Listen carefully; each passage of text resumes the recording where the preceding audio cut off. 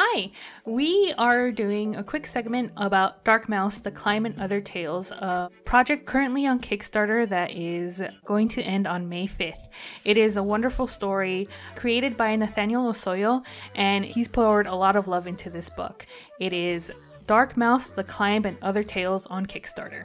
It's also under Projects We Love on Kickstarter, so usually on the front of the Kickstarter page. Congratulations to Nathaniel.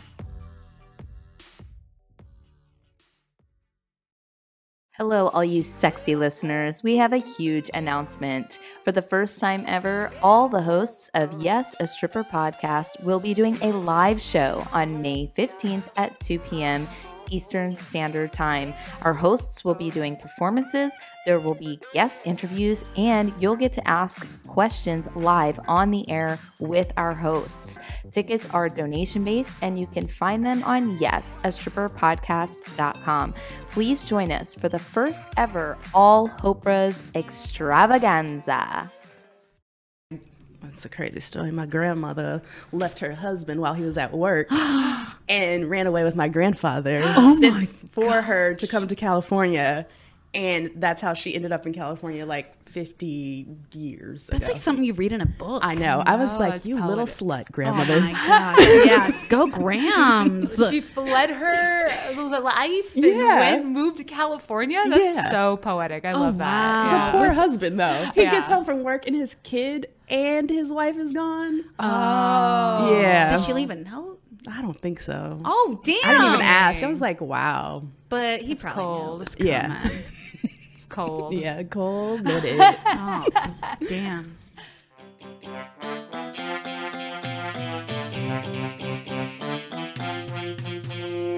From Emmy winner to open mic, we booked a guest that we really like. Releases on Women Crush Wednesdays, on every platform that podcasts play. It's the Comedy Girl Crush Podcast. Hey, everyone. Hello. I'm Nikki Urban, I'm Kate Siegel. and we are the co-hosts of the Comedy Girl Crush podcast. Thank you so much for tuning in and watching/listening to what we have for you today, which is an incredible interview with Coop Foster. So excited to have Coop in the studio. This is going to be Yes. awesome. But before that, Nikki, how you doing? oh my gosh, Kate, you know, we've seen each other, but the audience Oh at my home has gosh, not. yes. It has been a couple of months. I feel like before we talk about me, I would like to actually hear about you and the wedding, which was beautiful. Thank you. Yeah, it finally happened. We got married. Oh my gosh, It's done. it was beautiful. It was a very lovely wedding. I cried. Me too. Legit did cry. You came down the aisle and it was just like, Yeah, it was kind of crazy. Like, so I went through the whole conversion process, and like becoming Jewish has been a very like big thing for me, and it's a big thing in Lawrence and my relationship.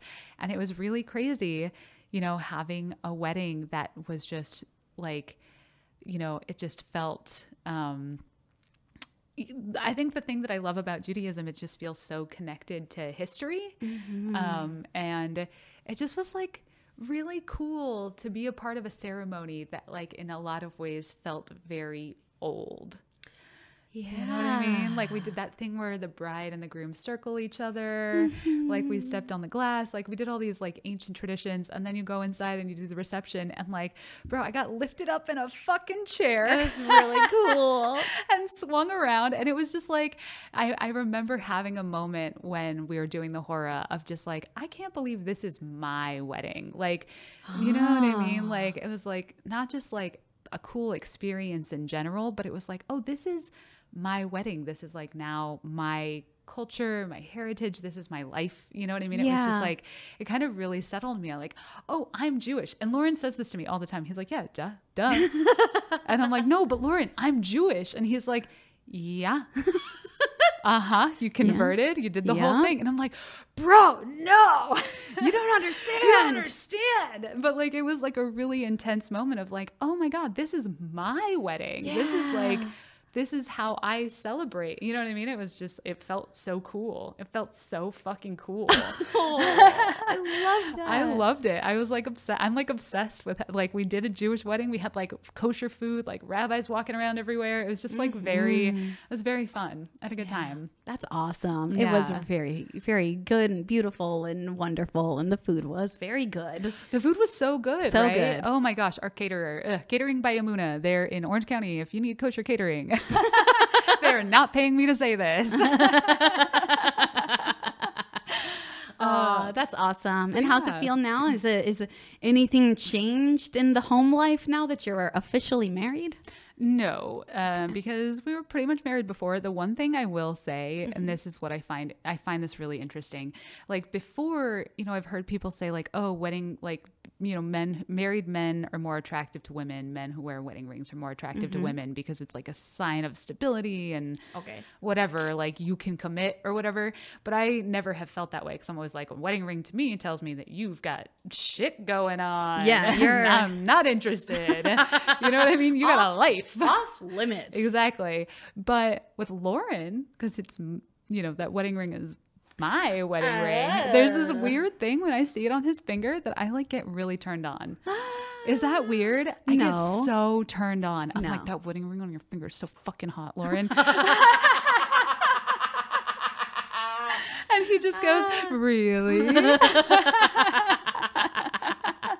And it's like the weirdest thing. I've never felt that about seeing a wedding ring before, but something about seeing it on Lauren's finger really turns me on. That's It's random. No. It's unexpected. yeah. I could never have expected that would happen. You know what I mean? Yeah. But like now it's like, I'm like, every time I see it, I'm like, come here. It's like that's mine. Yeah. Oh my yes. God. I'm probably very, it probably has something to do with like possession. I'm sure. Yeah. I don't know, maybe, or maybe it's like something like okay, like you're biologically like, okay, we've made this commitment to each other. Here is the visual proof of this like commitment. And like biologically you're like, yes. And now comes the baby. Yeah. My body is like baby time. Yes. Yes. It's like, we have secured our home and our nest. And now my body is ready. Oh my God, dude, that is probably what it is. It could be. Oh my God, I bet that is what it is. It's like Yeah. the visual confirmation that stability is here. You can do it now. Like, go for it. Yep. Wow. Yeah. Thanks, Nikki. Yeah. I got to the bottom of that.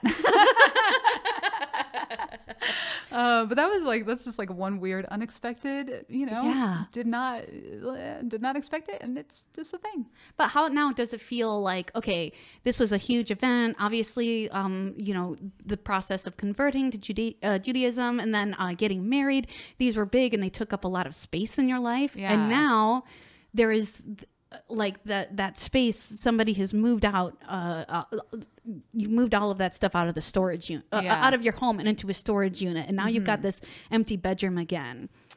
I wouldn't say the bedroom is empty. I would Okay. say there was a lot of stuff that we had to move into the storage unit to finish the wedding planning. And now we just changed places. So, Okay. you know what I mean? Okay. Like there's like, I'm still job hunting and I'm still doing all these other things. And then like we're still working on our house and we're just like getting back to home projects now. And then I've still got stuff going on with my family. And like, it's just one of those things. And then coming back to this podcast and coming back to all of this stuff, it was like all this stuff I put on hold, like writing everything. And now it's like the free time is like, it kind of opened up. And then it was like, okay, I got to do this. It was like, okay, now that I have time again, I had a huge list of things to get done. So, How does it feel?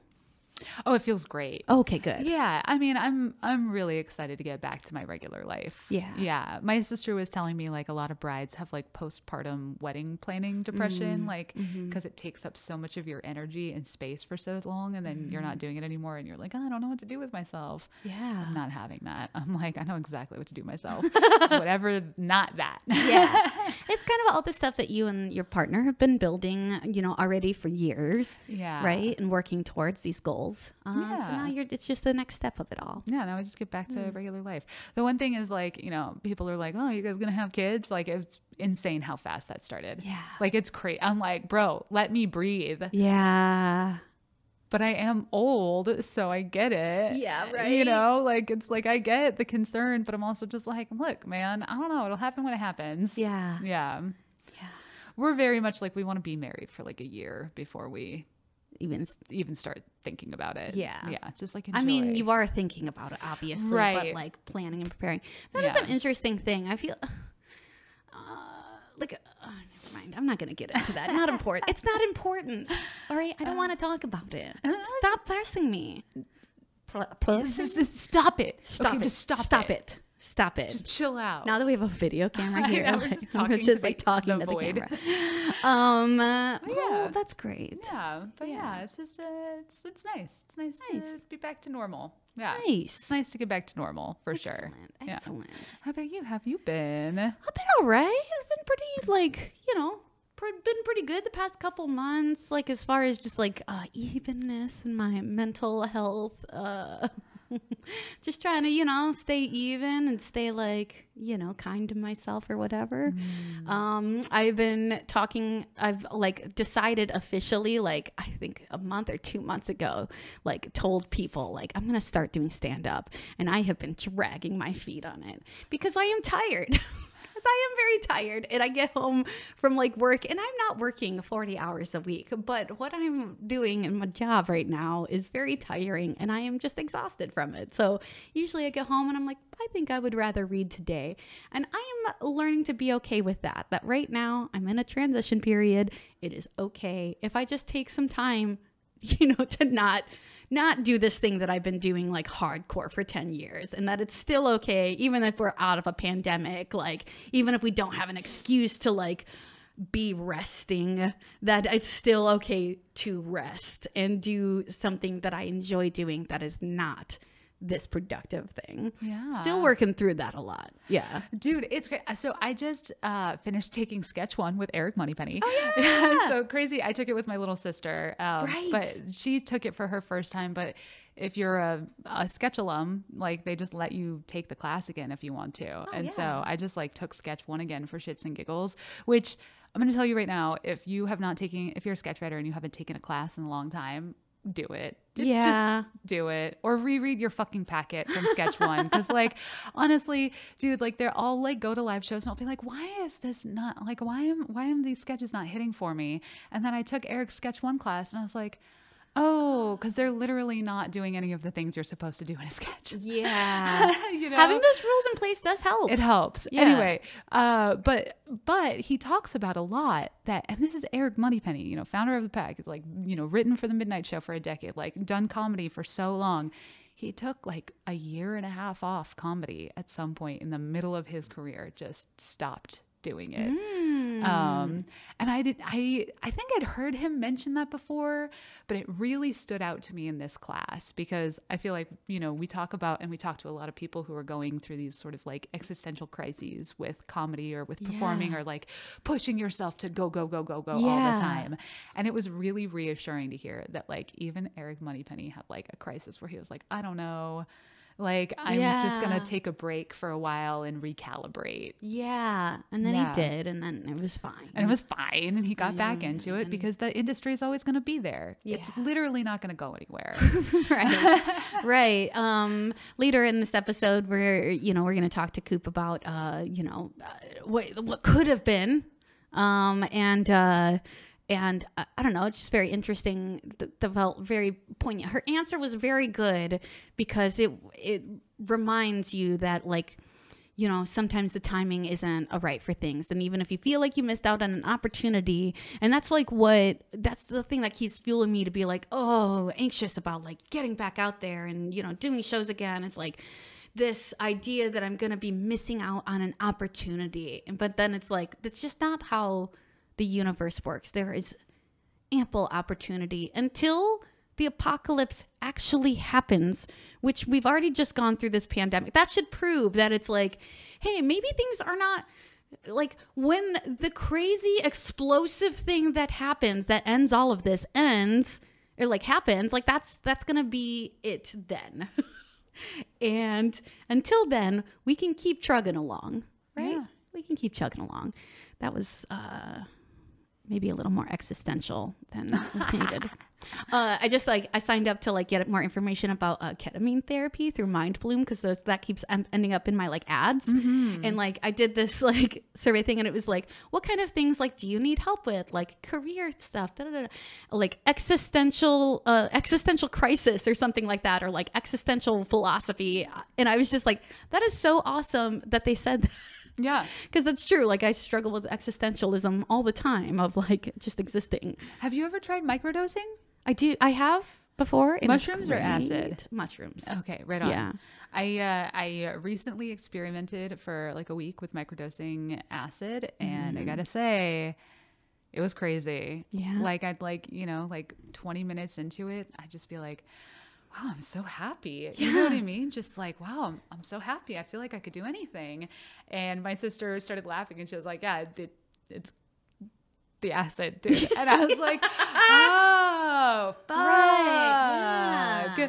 It's like, that's why I'm happy. Yeah. I remember somebody, she's a comedian.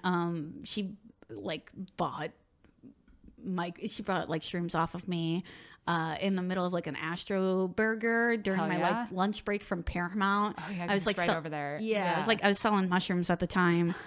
And yeah, her talking about how like she needs them to like microdose, and like that's her medication. I'm like, oh, all right. I've never heard about that before, but Yeah. just chill. I should try that. Nicest. So nice is Oh our my guest gosh. today, Coop Foster. Coop, oh my gosh, it is so great to have you here. We've been wanting you for so long. I mean, and also on the podcast. Ooh, thank you. Nikki's been reading my diary. Thank you. It's such a pleasure to be here. I mean, this is Comedy Girl Crush, and of course, we do have a bit of a crush on every guest that we have on in some way, shape, or form. And it is a delight to perform with you because it's a guaranteed fun time. Like we are in for a ride, and that's kind of how it feels like with you. We're all gonna be taken care of because Coop is here. Oh my God, that's Yes. so sweet. This is making me extra sweaty. Oh my God. It's all right. I'm gonna join you right here. I did not know it was going to be so beautiful. Damn. Thank you. I appreciate that. That's really lovely to hear. Yes, you're really lovely to exist next to Yeah, me. no, really, truly. Like you radiate just such like a beautiful energy. Like the second you walk in the room, you feel it. It's Damn, I'm coming here every day. Aw. Oh, that's so sweet. Thank you. well, how are you? Yeah. I think I'm good. I don't know. I feel Yeah. like I'm in this weird life-changing time right now. Just turned 40 last week, and I just feel like, I don't know, Damn. an adult, but I don't feel like an adult. 40? 40 is the new 20. You look so good. Thank you. It's I know, dude. all the moisturizer, baby. All the moisturizer. No, I'm right there with you. I'm gonna be doing this every second. Yes, I know what you mean. That like kind of transitioning period where you're like figuring out what's kind of next, what you've been doing. Yeah. That's Yes. exactly what it is. You in therapy? Yes, I started back 2 days ago. Oh, congrats. But I was, thank you. Yes. I was doing the CBT therapy on my own, and I was like, well, I feel like I need some more help. in Yeah. here. Yeah, for sure. We're not gonna get into trauma or anything on this podcast. Don't worry. do trauma Unless it is vital to your process as Okay. a comedian. Yeah, I know. It's therapy is one of those things where it's like once you do it, you're like, oh man, I should have been doing this forever. Yes, absolutely. Yeah. Because you have to talk about things that you just don't really think about. And it's like, oh, that's so simple. If I say it out loud, then it makes sense. And it's just, it's bizarre. You're like, oh yeah, that's why I do that. Yeah, It it just seems seems so so simple. simple. Yeah, you like Yeah. demystify yourself, and you're like, "Oh, I'm just a regular human. I am Yeah. actually not that complicated." Yeah, basically. Yes.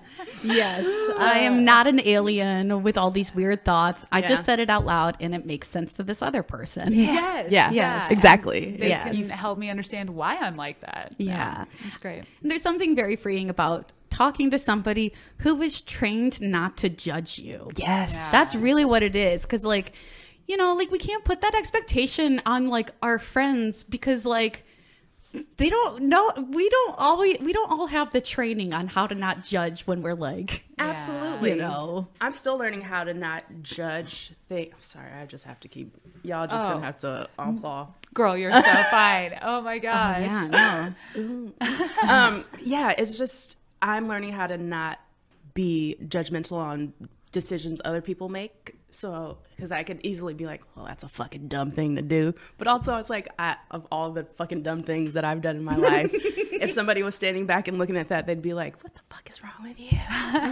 So it's just like the process of growing and such. Yeah, it's a real journey. Yeah.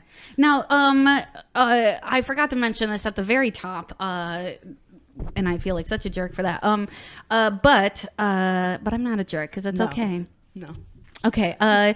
You have done a lot of many great, wonderful things. We've seen you performing live at the Pack Theater at UCB doing sketch comedy. You've also done stand up. You've done right? no stand up. No stand up. Oh, I'm I thought you had. terrified of stand up. Okay, me too. Right there with Add you. into the sweat. Oh No, I don't. People who do stand up, you guys are amazing. I don't know how you get up there and do stand up. Yeah. Stand-ups are it's like a different animal. Yeah, it really is. It seems terrifying. But you get up and do characters. Yes, that's true. Yes, this is very true. And you appear as yourself in things. That's also very true. When there's like a structure and someone gives you like a right. Yeah. Yes, this is very relatable. But you are also a voice actor as well. And recently you got to take part in The Middle Space. You were a character on The Middle Space. Yes, I played Rainn Wilson's 5-year-old son. Oh my gosh. It was really cool. It was a dream being directed by Paul Lieberstein. Even though it was just one day of recording, it was amazing. And just seeing how he works was very cool. He's a very lovely man. It was an amazing opportunity and did not know I was going to show up in anything. I'm just looking online at articles on Variety and my name's in there and I'm like, what the fuck is happening? What? Yes. It was the weirdest sensation, laying in bed just like reading the news and then seeing your own name in there. I don't know, because I wasn't expecting to even be mentioned because it's such a small part. You don't have like a Google notification every time you're mentioned in the news? No, because I feel like I'm like who's looking out? I don't know. Who cares what I'm doing? But that's and that was amazing. Well, you better start. You better start one because you're gonna be seeing your name pop up a lot more. Facts. I hope so. Yeah, definitely facts. Yeah. Everybody who works with you loves working with you. So, This it's is just really sweet to hear. it's just one of those things, you know. Oh yeah. Okay. Well, I'll set my alarm Yes, for myself. Yes. So what was your process like coming up with the voice for that character? Well, I gave them a few options after I read it, and I was kind of like, okay, I'm comfortable doing this voice because it seems like this kid would be kind of like a little badass little fucker. So I came up with that, and then Paul liked it, so we just went with that, and then we did a couple of different options, me with an accent. He's like, all right, now pretend like you're from this country. And I'm like, I don't know what you're talking about, but I'm gonna do it. And he's like, yeah, that's the ticket. And Literally, that's the ticket. No, he never said that's the ticket. I was gonna say, is that like his thing? No, it's not. That never happened. He's like, actually, you're not great with that. Let's do just your regular voice. Because I was becoming French for some reason. Oh my gosh. Oh my gosh. He's like, yeah, you're getting real French. We need to just let you do your thing. Was Rainn Wilson, was he supposed to have an accent? He does have an accent. Oh, yeah, so okay. that's why. Oh, got it. Yeah. That makes sense. Takes place in a land far, far away. In space, right? Yeah. In space. In space. Oh, that is so cute. Yeah. Man. It was a fun time. I really got lucky getting that. Yeah. Yeah, that's really cool. It just reminds me that there's like a lot of people who like, critique sci-fi, and one of the things that comes up a lot is how weird it is to portray sci-fi or like space with accents. Yes. Like, why would there be an accent in space? If you grew up in space, Yeah. where did you get an accent from? I mean, passed down to, Yeah, I guess, yeah. Yeah, right? Is an accent in your DNA? Yes. Oh. Yes. And you pick it up from being around people. I mean, all of my family on my mom's side, they're from the South. So like there's some things that I'll just say that's just very country.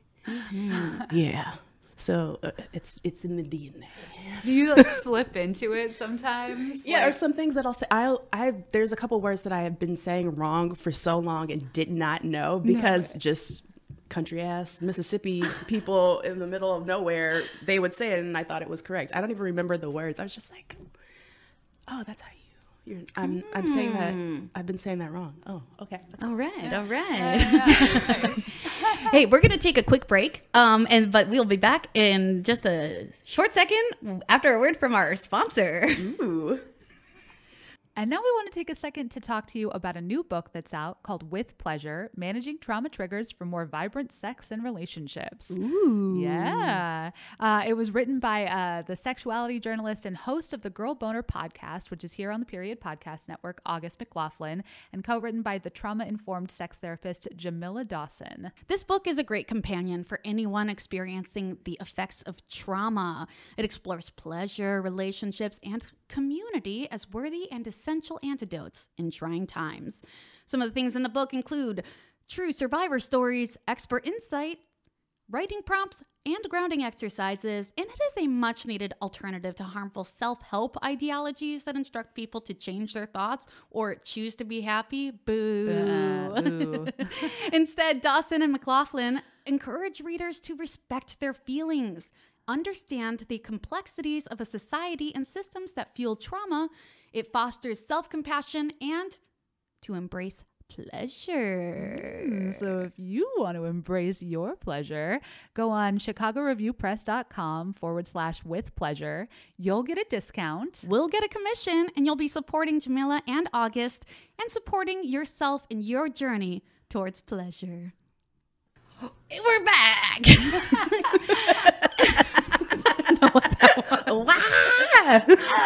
Welcome back to our wacky podcast. Honk, honk, honk, honk. I don't know why I'm a truck driver. I did not mean for it to come out like that. All right. Oh my gosh. Okay. So before the break, Coop, you started talking about growing up in Mississippi. Oh, right? no, I didn't grow up. My You family. didn't? My Your family. Oh, okay. Yeah, my family on my Okay. mom's side, they're from Mississippi, a tiny town in Mississippi sorry. called Forest. And it's a crazy story. My grandmother left her husband while he was at work and ran away with my grandfather. Sent for her to come to California. And that's how she ended up in California like 50 years That's ago. like something you read in a book. I know. I was like, it's you little poetic. slut, Oh grandmother. my gosh. Yes. Go Grams. She fled her life and Yeah. moved to California. That's Yeah. so poetic. I love wow. that. The Yeah. poor husband, though. He Yeah. gets home from work and his kid and his wife is gone. Oh. Yeah. Did she leave a note? I don't think so. Oh, damn. I didn't even ask. I was like, wow. But he It's probably cold. knew. Yeah. Come on. It's cold. Yeah, cold-blooded. Oh, damn. You gotta do what you gotta do, you know? I mean, she made it work. Yes. And she had, I'm sure, an amazing life. She She sure did. grew your mother, which grew you. She grew. Yay. Right? Like, Exactly. so you grew up in California. Grew up in California in the Bay Area. First, we lived in LA. Well, first we lived in the Bay Area. Then we moved to LA when I was 5. Oh. Then my parents were very young and they just didn't know that Compton was cheap for a reason.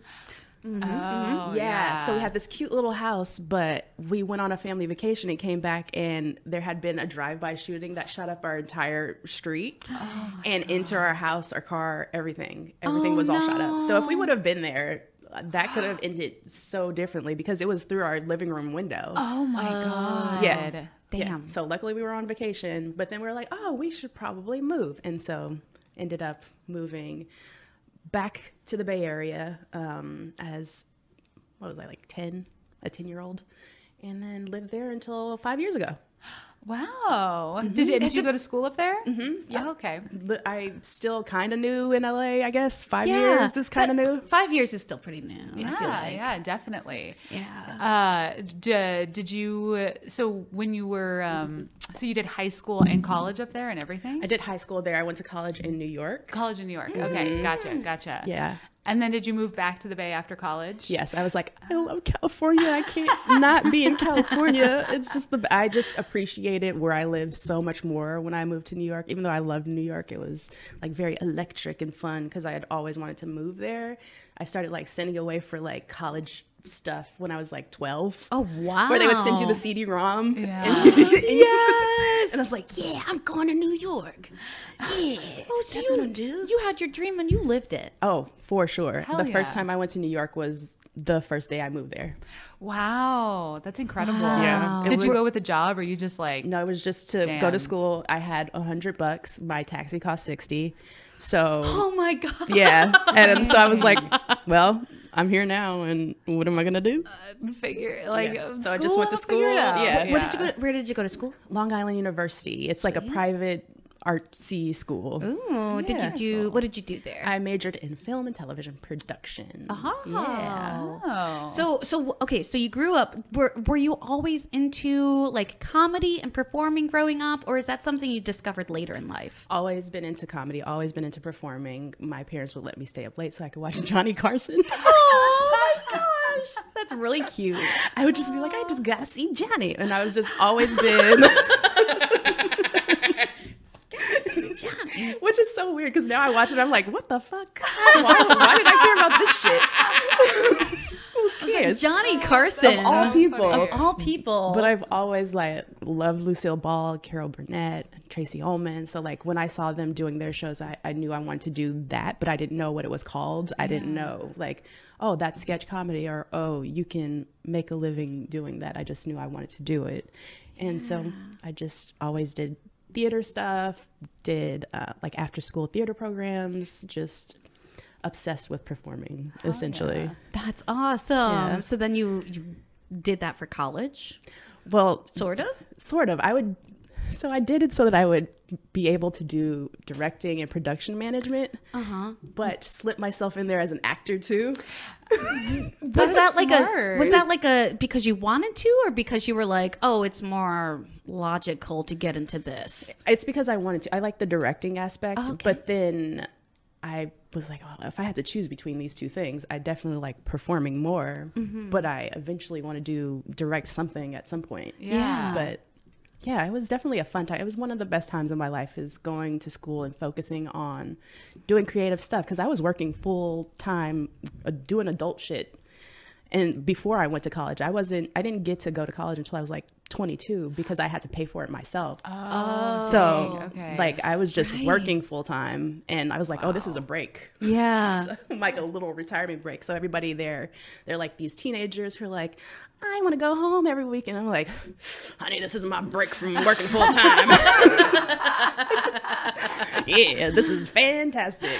I knew somebody when I was in school. I knew someone who was like 24 in my department, and I was always like, "You got it figured out," because like they were studious, they were there to work, like, and everybody my age, I was like, we're all just a bunch of fucking 18-year-old kids, like who just got nothing else to do but go to school. But like, I was always like, oh yeah, man, this was like a fucking choice for you. You weren't here, and it always seemed like, I feel like, do you feel like that? Like going into it later and having to save for it yourself made it like a more meaningful experience for sure. you? I appreciated it way more. I took things more seriously because I had to pay for it myself. I definitely appreciated knowing what real life was like outside of college, because you know that's people's first time being away from home, whereas like I was making memories and I was like, oh man, I'm gonna remember this forever. I gotta do this experience, I gotta experience this. I know all the things that I want to figure out here while I have this break away from the real world. So I definitely would recommend transfer to college as a grown-ass person. Yeah, take some time off. Go when you're like ready to fucking do it, right? Yeah, then and you also get to be the cool person who brings the alcohol to the underage parties. Yeah. I actually never did that because I didn't really I didn't really drink too much when I first got there. Definitely woke up on the main lawn Oh yeah. at least twice. Oh no. Oh my goodness. But it was like a nice little safe private school, so I was like, I'm just gonna fucking sleep here in the middle of the grass tonight. And then people are just like going to breakfast, walking past, and I'm just like, Nobody's checking in on you. They're like, this is normal. yeah, it just felt normal and very safe. Okay. You just felt okay. I can do crazy shit here, and it'll be all right. Yeah, college, man. Time and a place for everything. Yes. But then after college, what happened? After college, came back here, not here, to the Bay Area. Realized I had to start working full time again. Yeah. Yeah, right? It was such a bummer, but had to do it because my last year of college, I didn't even have enough money to afford a dorm room, so I slept on somebody's floor in a dorm and pretended to be them using their swipe card to get in my last semester. Yeah. So luckily, man, I have great friends. They were just like, yeah, you can be our troll under our bed. Yes. Yes, shout out to Ren and Monica Santiago. But yeah, after that, I came home, had to get a full-time job, started doing events, coordinating for Academy of Art University in San Francisco. Yeah. That was really fun because you're a 20-something in charge of the parties and the free drinks. Yes. Oh man, I was having a goddamn ball. Also for parties that are full of like cool artistic Yeah. art students. And all right? the students there are, their average age is like 28. So Yeah, they're older. Yeah. So it's not, it's just like, oh yeah, I'm the king of the nightlife. Yes. It was fun. Kate spent time in San Fran. I've just did. now shared your I did. information.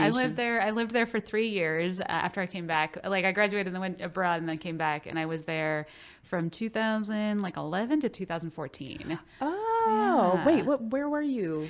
I lived in Richmond, not the Richmond, Richmond. but Richmond. Where my grandmother lived. No way. Yes, I have family that girl, that's the hood. What were you doing there? Well, I moved with like no money. I like moved back from Italy. I had no money. I got a job up there, and I just like there was a house Okay, on Kate. Craigslist. She was gentrifying. That's what I she was was gentrifying. I know. No, I lived with this. It wasn't like downtown Richmond, but you know the hills that are sort of outside of Richmond a little bit. I love that place. It's beautiful. Yeah. Okay, you were in the fancy part. I was in where- like the okay. fancy, but I was living in some hippie's attic. I was living in this hippie lady's attic. Her friend Purple helped me move in and course. out. Of course. Yeah. She was like a very Berkeley lady. And I was living in her attic when I first moved up there. I found her on Craigslist. That's amazing. Yeah, it's so cute over there. It was cute. It's like this yeah. cute little town vibe. But it was crazy. I learned a lot about Richmond when I was up there. There was the Chevron fire happened while I was there. And I like did some research and I was like, oh, this fucking refinery has been fucking this city up for centuries, for decades. No, they had a fire before. Got a settlement from it. Thank No you. way. Uh-huh. Yeah. Oh yeah, it caught fire while I lived up there. I remember hearing the sirens and I was like, oh my God, are we being like, I thought it was like an air raid. You know what I mean? And then I looked out the window and saw the smoke and it was crazy. Fucking terrifying. Yeah. Yeah. Damn. Yeah. Damn, y'all. Yeah, so- Definitely grew up in Richmond In for the most Richmond. part because my grandmother, my mom lived there as a teenager, my uncles and aunts. Wow. Yeah, everyone lived in Richmond. Right on. Yeah. 34th Street. Dude, yeah, I know there's a good record store over there right now. I don't know. Oh. It's like it's probably new. It was probably Yeah. new when I yeah. Yeah, because nobody was selling Hanging music out in over there. that area. Yeah, that's crazy. So I lived there, and then I moved to 6th and Howard in Soma. Oh, wow. Yeah. So Nice. yeah. What is that? Financial district? No, It's that's Civic. not. It was right off of Civic Center, the Civic Center Oh, okay. BART stop. Yeah. Yeah. That's so cool. Yeah, it's the best. I love San Francisco. Isn't I miss that- it every day. Is that near some of the comedy theaters? Look at me bringing it back. Ah, Bring it back. Oh yeah. Yeah, So did 'cause- you do comedy did you- in San Francisco? Were you? Yes. Were you on the Lobster? Killing My Lobster. Lobster. Okay. I was not on the lobsters. The lobster. I've now met some like I don't know at least 4 people who were part of Killing My Lobster. Yeah, Yeah. that was a very popular because there wasn't a lot of sketch comedy in San Francisco, which is why I left because Yeah. there wasn't even enough people to take the next level of sketch comedy class. So after the level, they're just like, well, there's not enough people who want to do this, so we're not going to do it. No. So Was that, where were you taking comedy classes? in games. End Games, right. Okay, yeah. Yeah, so I did in games. In 2007, I did San Francisco Comedy College to do improv. Damn, I've been doing this shit a long time. Yeah. Wait, so what age then when you started taking comedy classes in Sanford? I guess 25-ish. Okay, so 25, you just turned 40. So now it's been 15 years since you got out of college and started doing it, right? About that, Yeah. yeah. But even But you were before, doing comedy before that. and I wanted to do it in New York because that was the first time I had gone to a UCB show, and I was like, oh fuck, what is this? Because it was the early 2000s, like 2005, 5 something. Damn. And I was like, whatever the fuck this is, I want to do it. And then I looked it up, and I was like, I'll never be able to afford $90 for a class.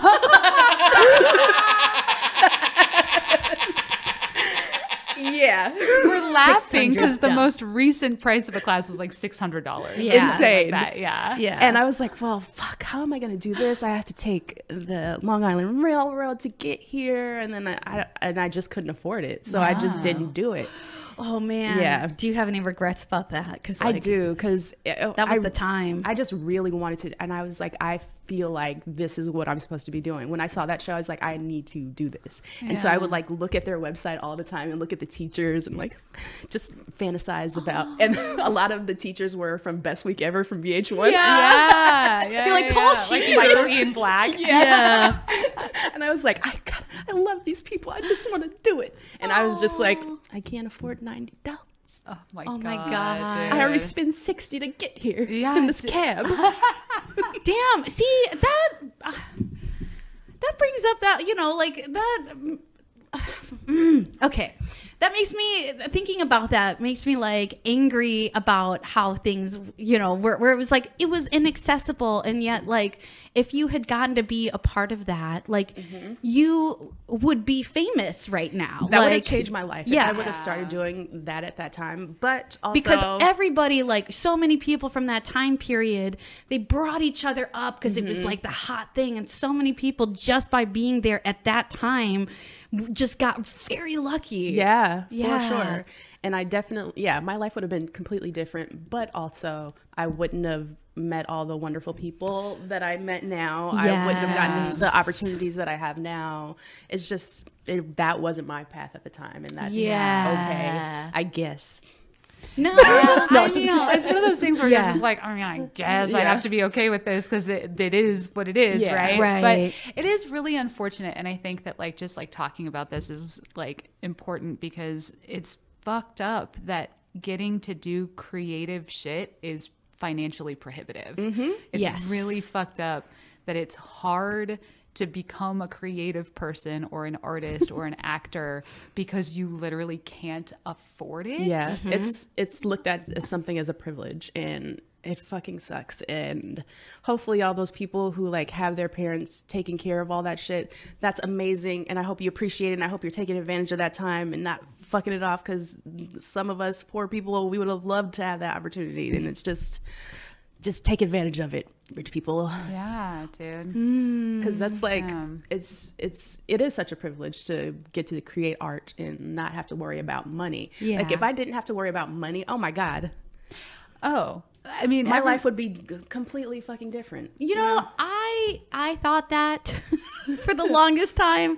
And granted, the circumstances were a little different because we were in the middle of a pandemic. So, but like when I was collecting unemployment and was like, oh, I just have all of this time. Literally, I don't have to go anywhere. I just have all of this time to create.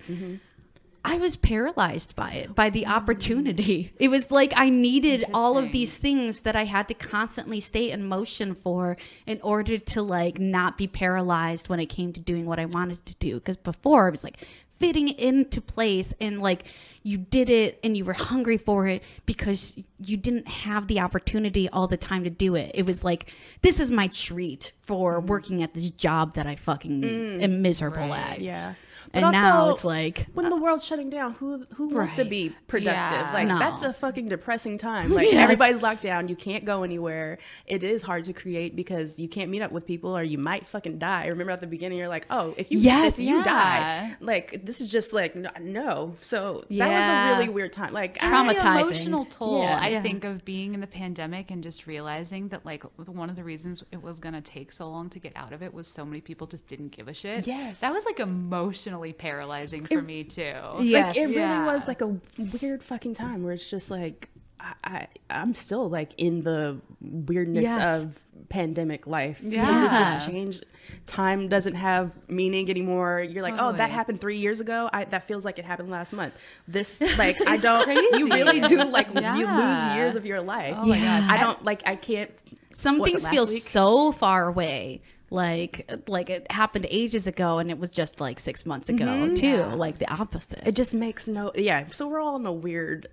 Putting pressure on yourself to create during those circumstances is just. Were you putting pressure on yourself then? At first I was, but then I was like, no, I need to. I'm first of all losing my fucking mind. Yeah. Because I was like strict lockdown. I did not leave my apartment for probably 2 weeks. Like not even to go for a walk. It was Yeah. insane. I don't know Wow. what I was just like really losing my mind. in the Lauren dinner. and I too. We like if we went outside on the street because we didn't know and nobody knew. We Yeah. were like fucking masked Yeah. up and like Yep. scarves wrapped around our faces. Like it was really scary. Yeah, it's such a weird time, and it feels like it was recent, but also like forever ago. Yeah. And then you get nostalgic for like being locked down. Yes. Yes. Remember when Yep. like the first week we all got on TikTok and how like fun that was, that everyone was all on TikTok all together, and then it just Yeah. got sad and boring. Yeah. Yep.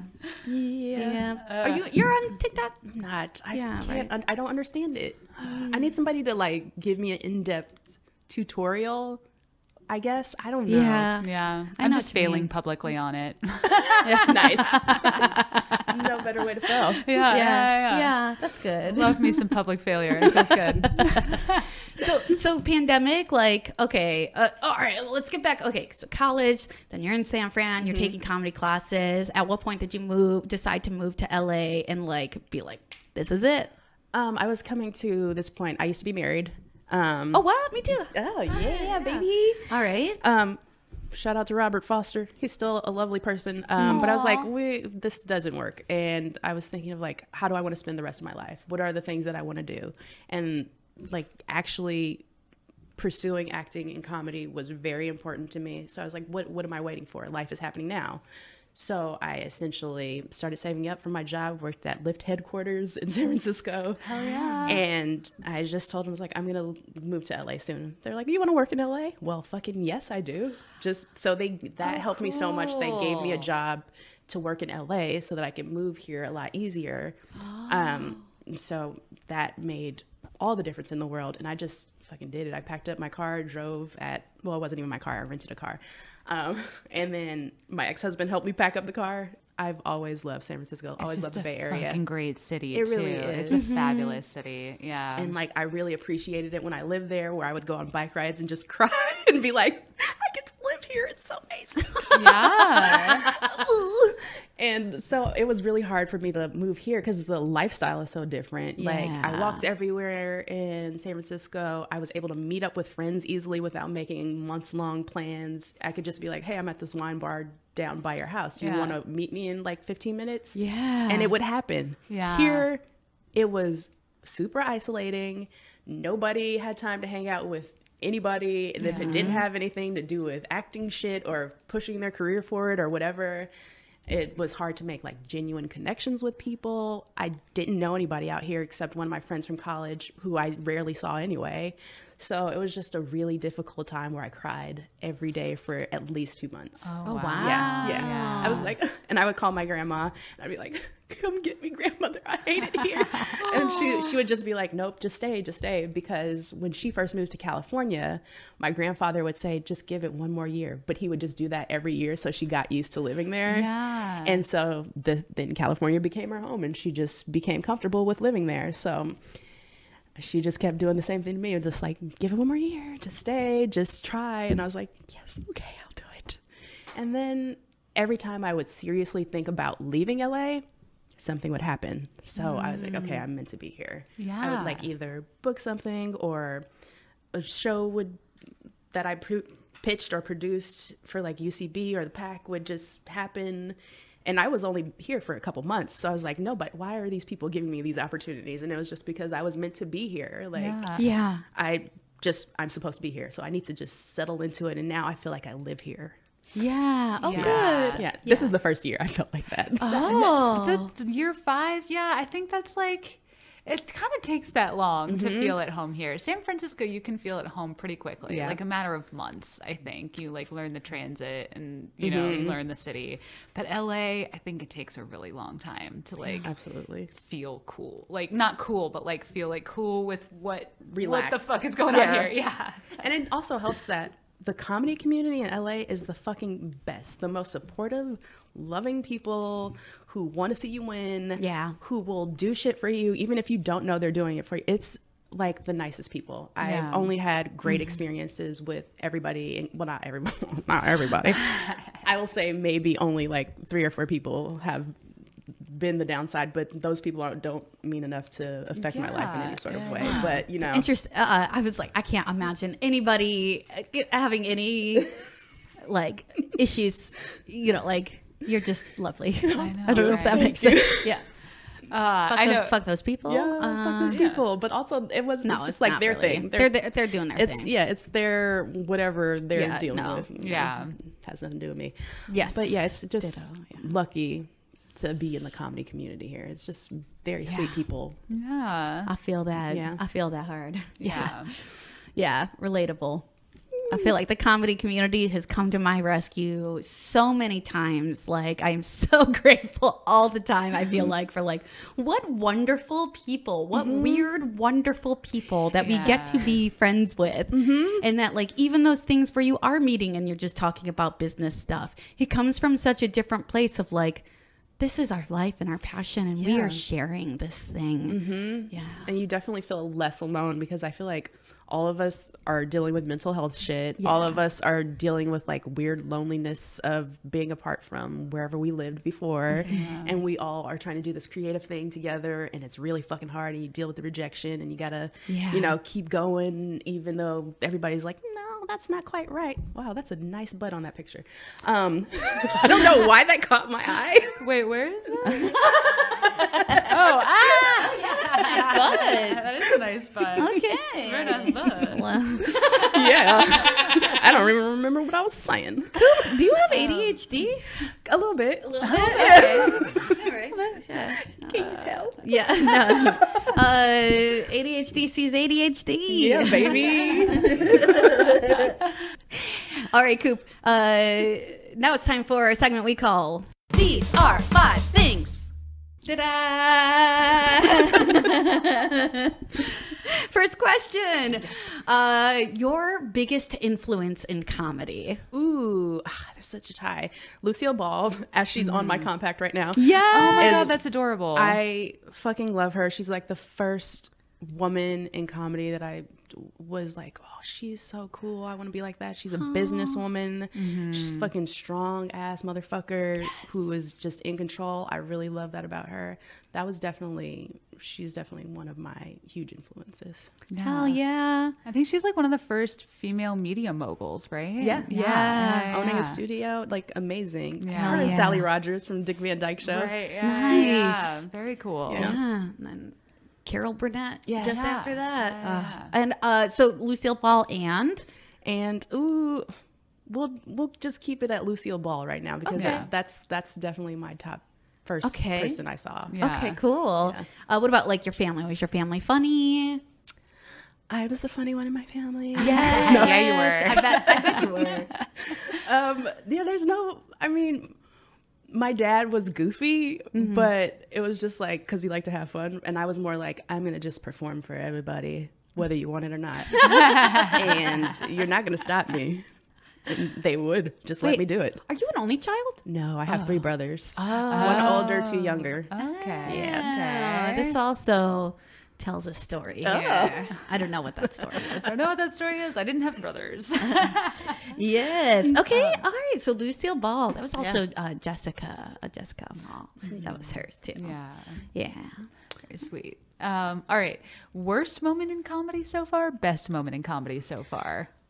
Worst moment. Oh, I don't feel like I've had a worst moment, because even like the stuff that didn't go my way, I still learned something from it.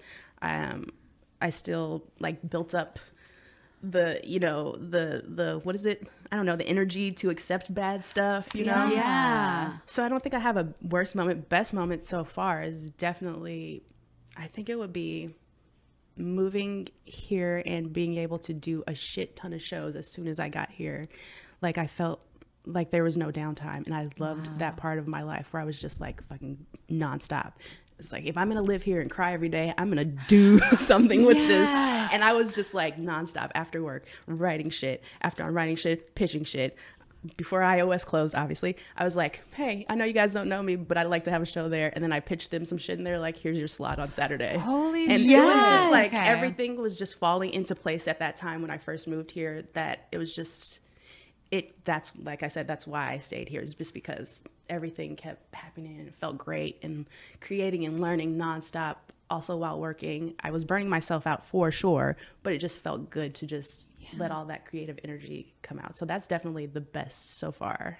Yeah, that makes sense. What was it that, like, how are you meeting people / did you already know some people out here that you were able to be in a position where people were like bringing you on, or was it just you and your like hungriness getting out there and going and meeting people? How did that work out? It was definitely just my hungriness. I didn't know anybody who was doing comedy out here. I didn't know anybody at the theater. I literally came out here, took my first UCB class. I was like, I'm only taking one of these fucking classes because they're expensive as shit. Yes. And then I'm going to learn as much as I can there, get my foot in the door. And then, like, I had a plan in place. Okay. So I knew that I was only going to take one class. I knew that I was going to go to as many shows as possible. I knew that I was going to use that as a way to, like, start putting on my own shit. Yeah. And so, and submitting to every year, like the Sanctum shows, and write the craziest shit, and knowing it's not going to get on, but that got me on the radar of people to be like, oh, this girl's weird. Let's put her in some shit, you know? Yeah. And so that led to me just meeting a lot of great people who saw something that they wanted to work with. And Were you on a UCB team? I've subbed on a UCB team, never finished their class. I mean, I don't know how I keep getting into these positions. Like I was on a mod team for a show. Somebody just said, oh, I've seen you perform before. Do you want to audition to be on the mod team to sub? And then I ended up doing that, and I performed on a mod team, but wasn't on it. Wow. Yeah. Interesting. Wow. Okay, right on. Oh, subbing. I never knew that was a thing. Me neither. And now you're on Tantrum, right? Yes, I'm on Tantrum now. Congratulations. Thank you. Very cool. What a great group of people on there. So Like, many talented people. Yeah. So lucky to even be considered to be on that team. Really cool stuff that we've done so far. And we've only been a team for 3 months, like the team right now for like 3 months. And so our first show is next. Wait, are we in May yet? Where are we? Yeah, we're May 1st today. May 1st. Okay. Like No.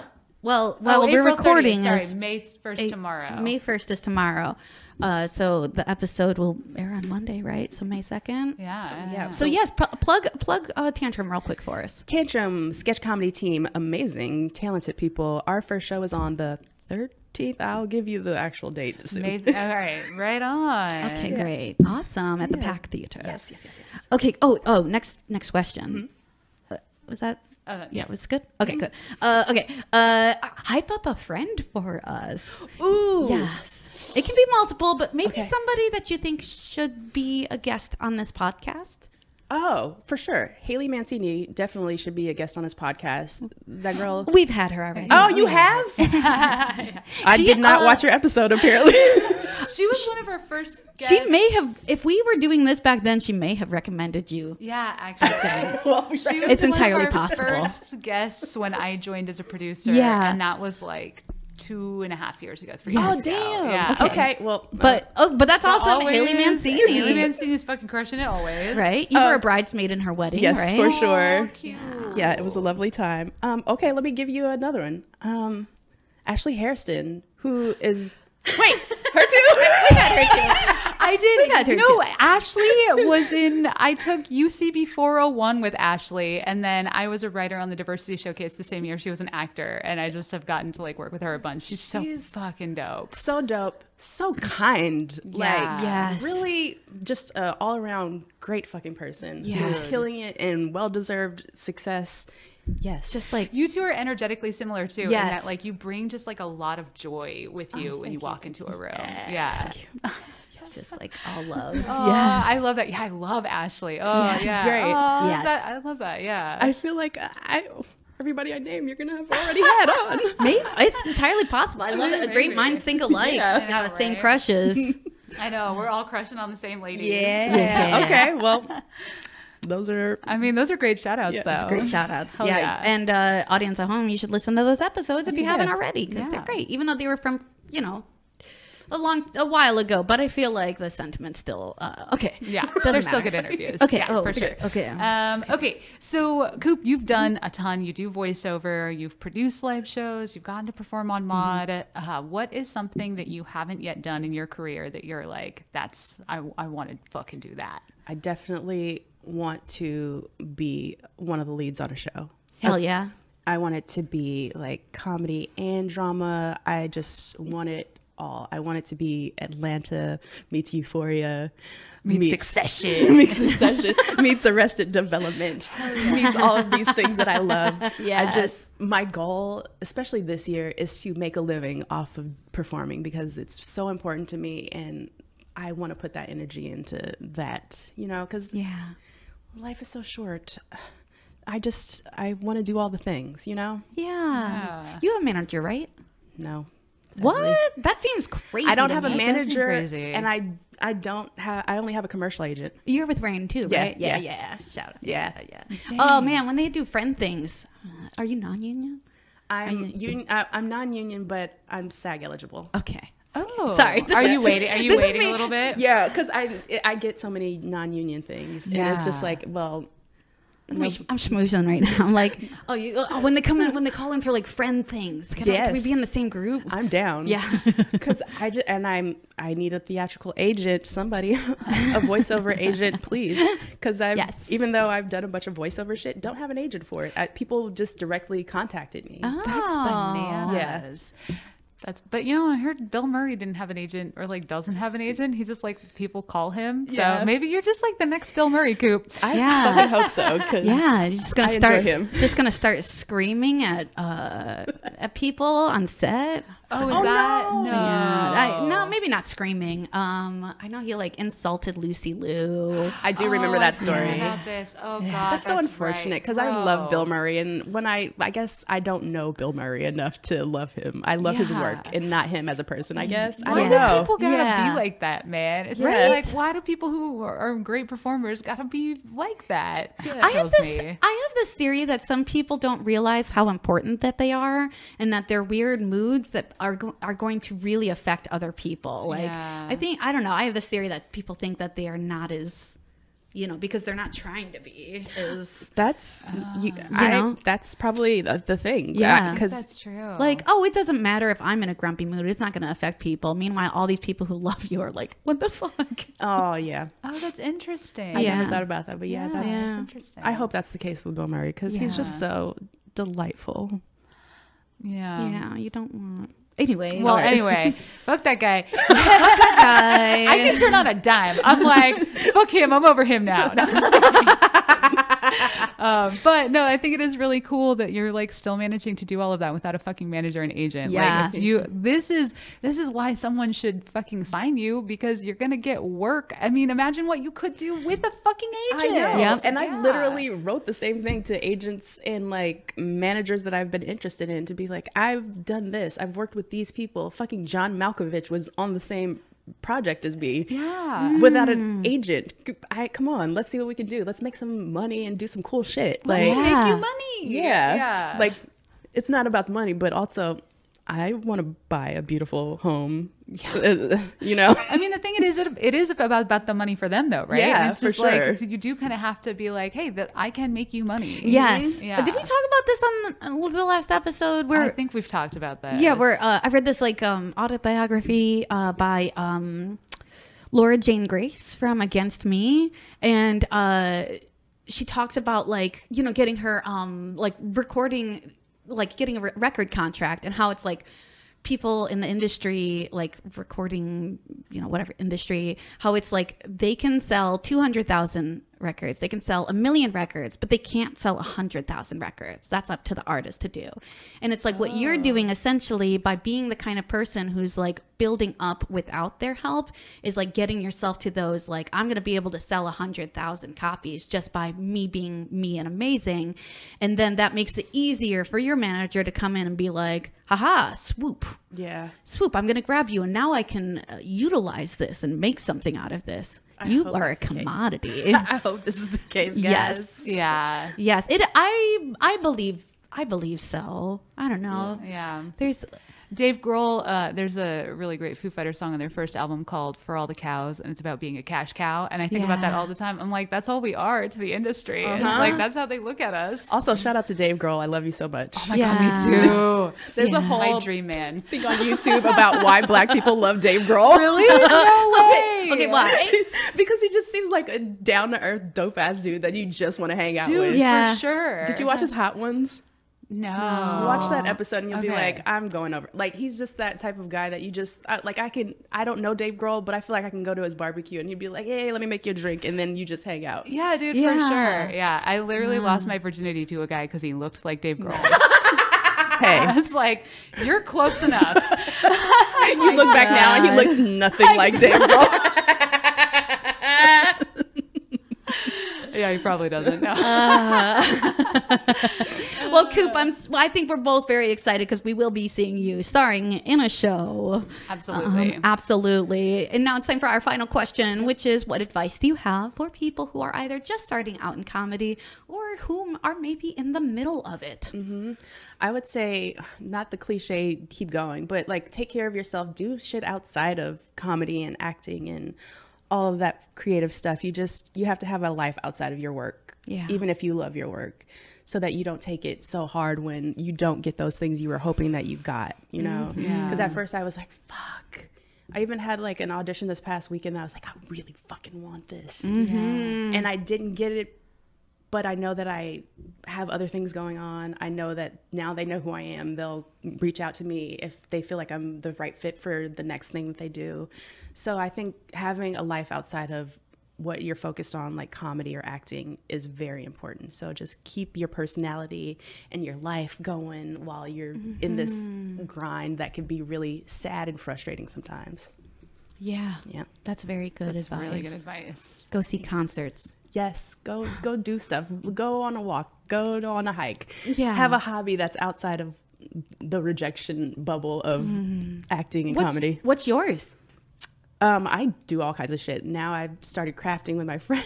Yes. We do like leather crafting. We go to antique stores. Oh. We go to just we made a list of places we want to go to in LA that we Yes. just go to every weekend. It's great. Yeah, you Oh have my to God. have Me and my partner Jules are doing the same thing. He put together a spreadsheet of neighborhoods, and we're doing like a number randomizer, and like every couple of weeks we're going to a new spot on the spreadsheet. That's sweet and cute. I love that. Yeah. It's like discovering the city that we live in because we live here. Yeah. This is our town. And now. there's so much to see. And things that there's so many neighborhoods that I've accidentally ended up in. I'm like, why are they keeping this a secret? Yeah. Like, what the hell?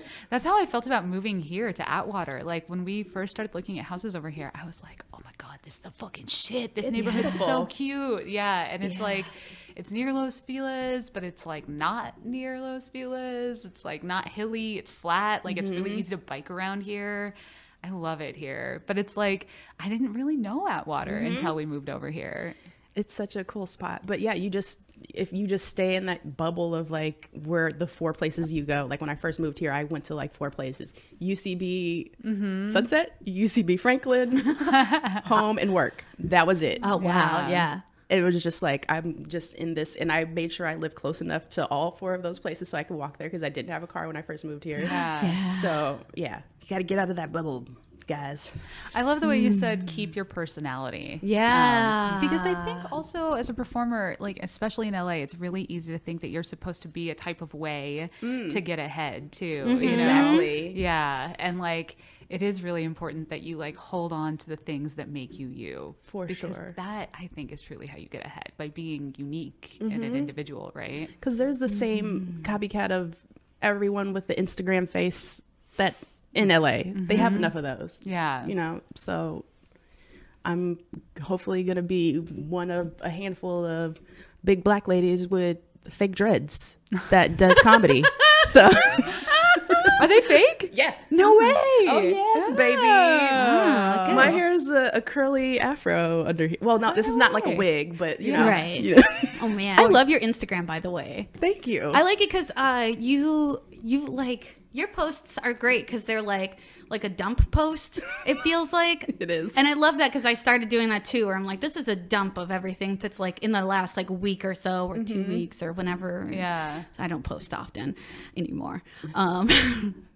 'Cause I'm tired of looking at social media. Oh man, yeah, you get burned out so easily on social media. But I definitely post like it's coming straight from my brain, like weird shit, whatever I'm doing, or like something crazy as fuck that I saw, and I'm like, this is weird as hell. Look at this shoe that looks like sushi. So it's like none of it makes sense. I want it to be like a diary of my brain when I look back. Yes, Hell it yeah. definitely comes across that way, and that's why I was like, I have to say something about this because your Instagram is the bomb. Like, Thank you. yeah, I gotta start like actually looking at people's Instagrams. I feel like I became one of those people that only looks at stories and not posts anymore, I'm which the a lot opposite. of people do. Oh, I only look at Yeah. post not stories. Yeah, Okay. and people will be like, well, if you were really my friend, you'd be watching my stories. I'm like, I'm sorry.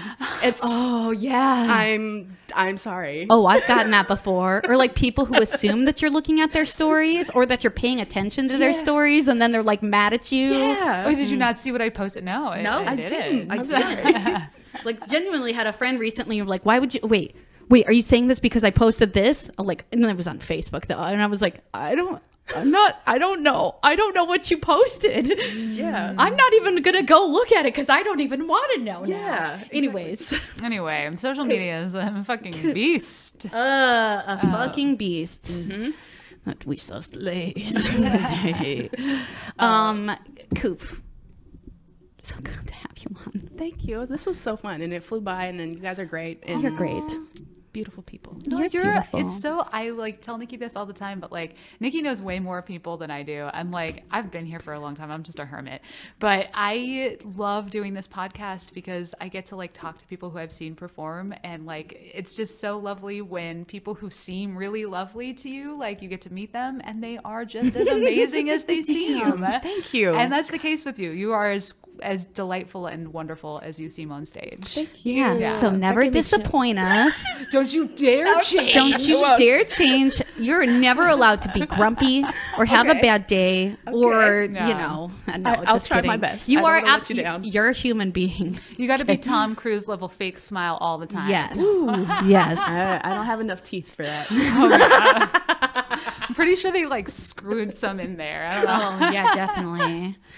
Tom Cruise. Oh man. I always bring it back to him. I'm like weirdly obsessed with him, but just in like a curious Yeah. way. Yeah. He is a handsome man though. He really is. Oh man. When I saw him in Cocktail as a child, I was like, fuck. Dude, he's fine. Top Gun was mine. I wanted to be a fighter pilot because I like, you know, I was like, and then I was like, oh no, I don't want to be in the military. Okay. So I'm calling it. You're Yeah. gonna star in something with Tom Cruise. Oh, okay. Oh, predictions have been made. All right, I'm interested. All Call right. have my people call your people, Tom. I have no people. Call me, Tom. Coop, thank you so much. Very excited for the future for you, and you are the best. Thank you so much. Thank you for having me. This was amazing. Oh, thanks for being Yes. here. Make sure you check out Coop in the show Tantrum at the Pack Theater if you're in Los Angeles in just a couple weeks. Check out thepacktheater.com for more information and to buy your tickets. They've got a great lineup of great folks. Okay. Yeah, for sure. Oh my gosh, dude. That's my favorite way of how you start the outro. Oh my for gosh. this. Oh my gosh, dude. dude. It was great. We gush every time because it's true. It's. I'm so impressed by Coop.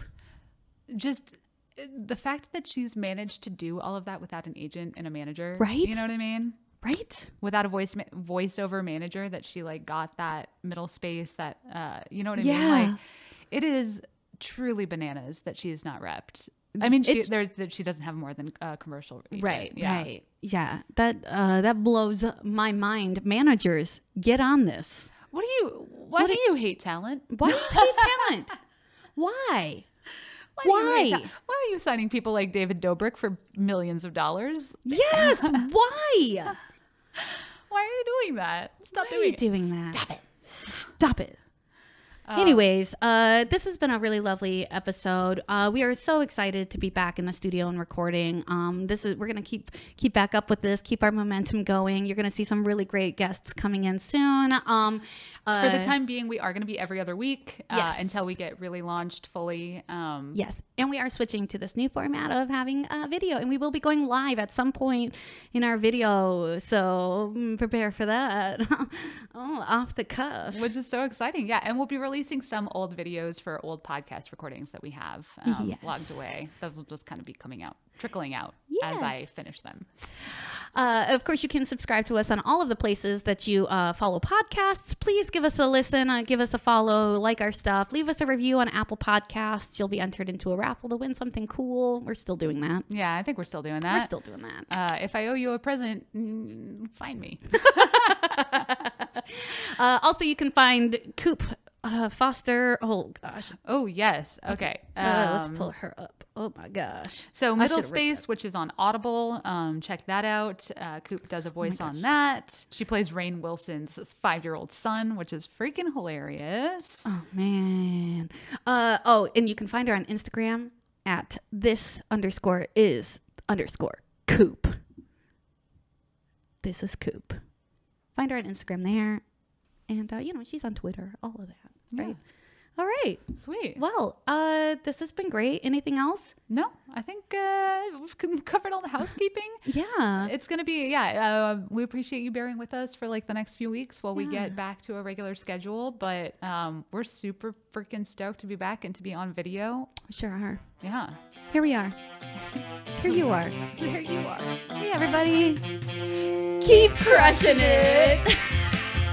Comedy Girl Crush was created by Nikki Urban, is edited by Kate Siegel, is produced by Kate Siegel, Mackenzie Mazzell, and the Period Podcast Network. Our music is by Rena Hundert, and our artwork is by Ariel Alter.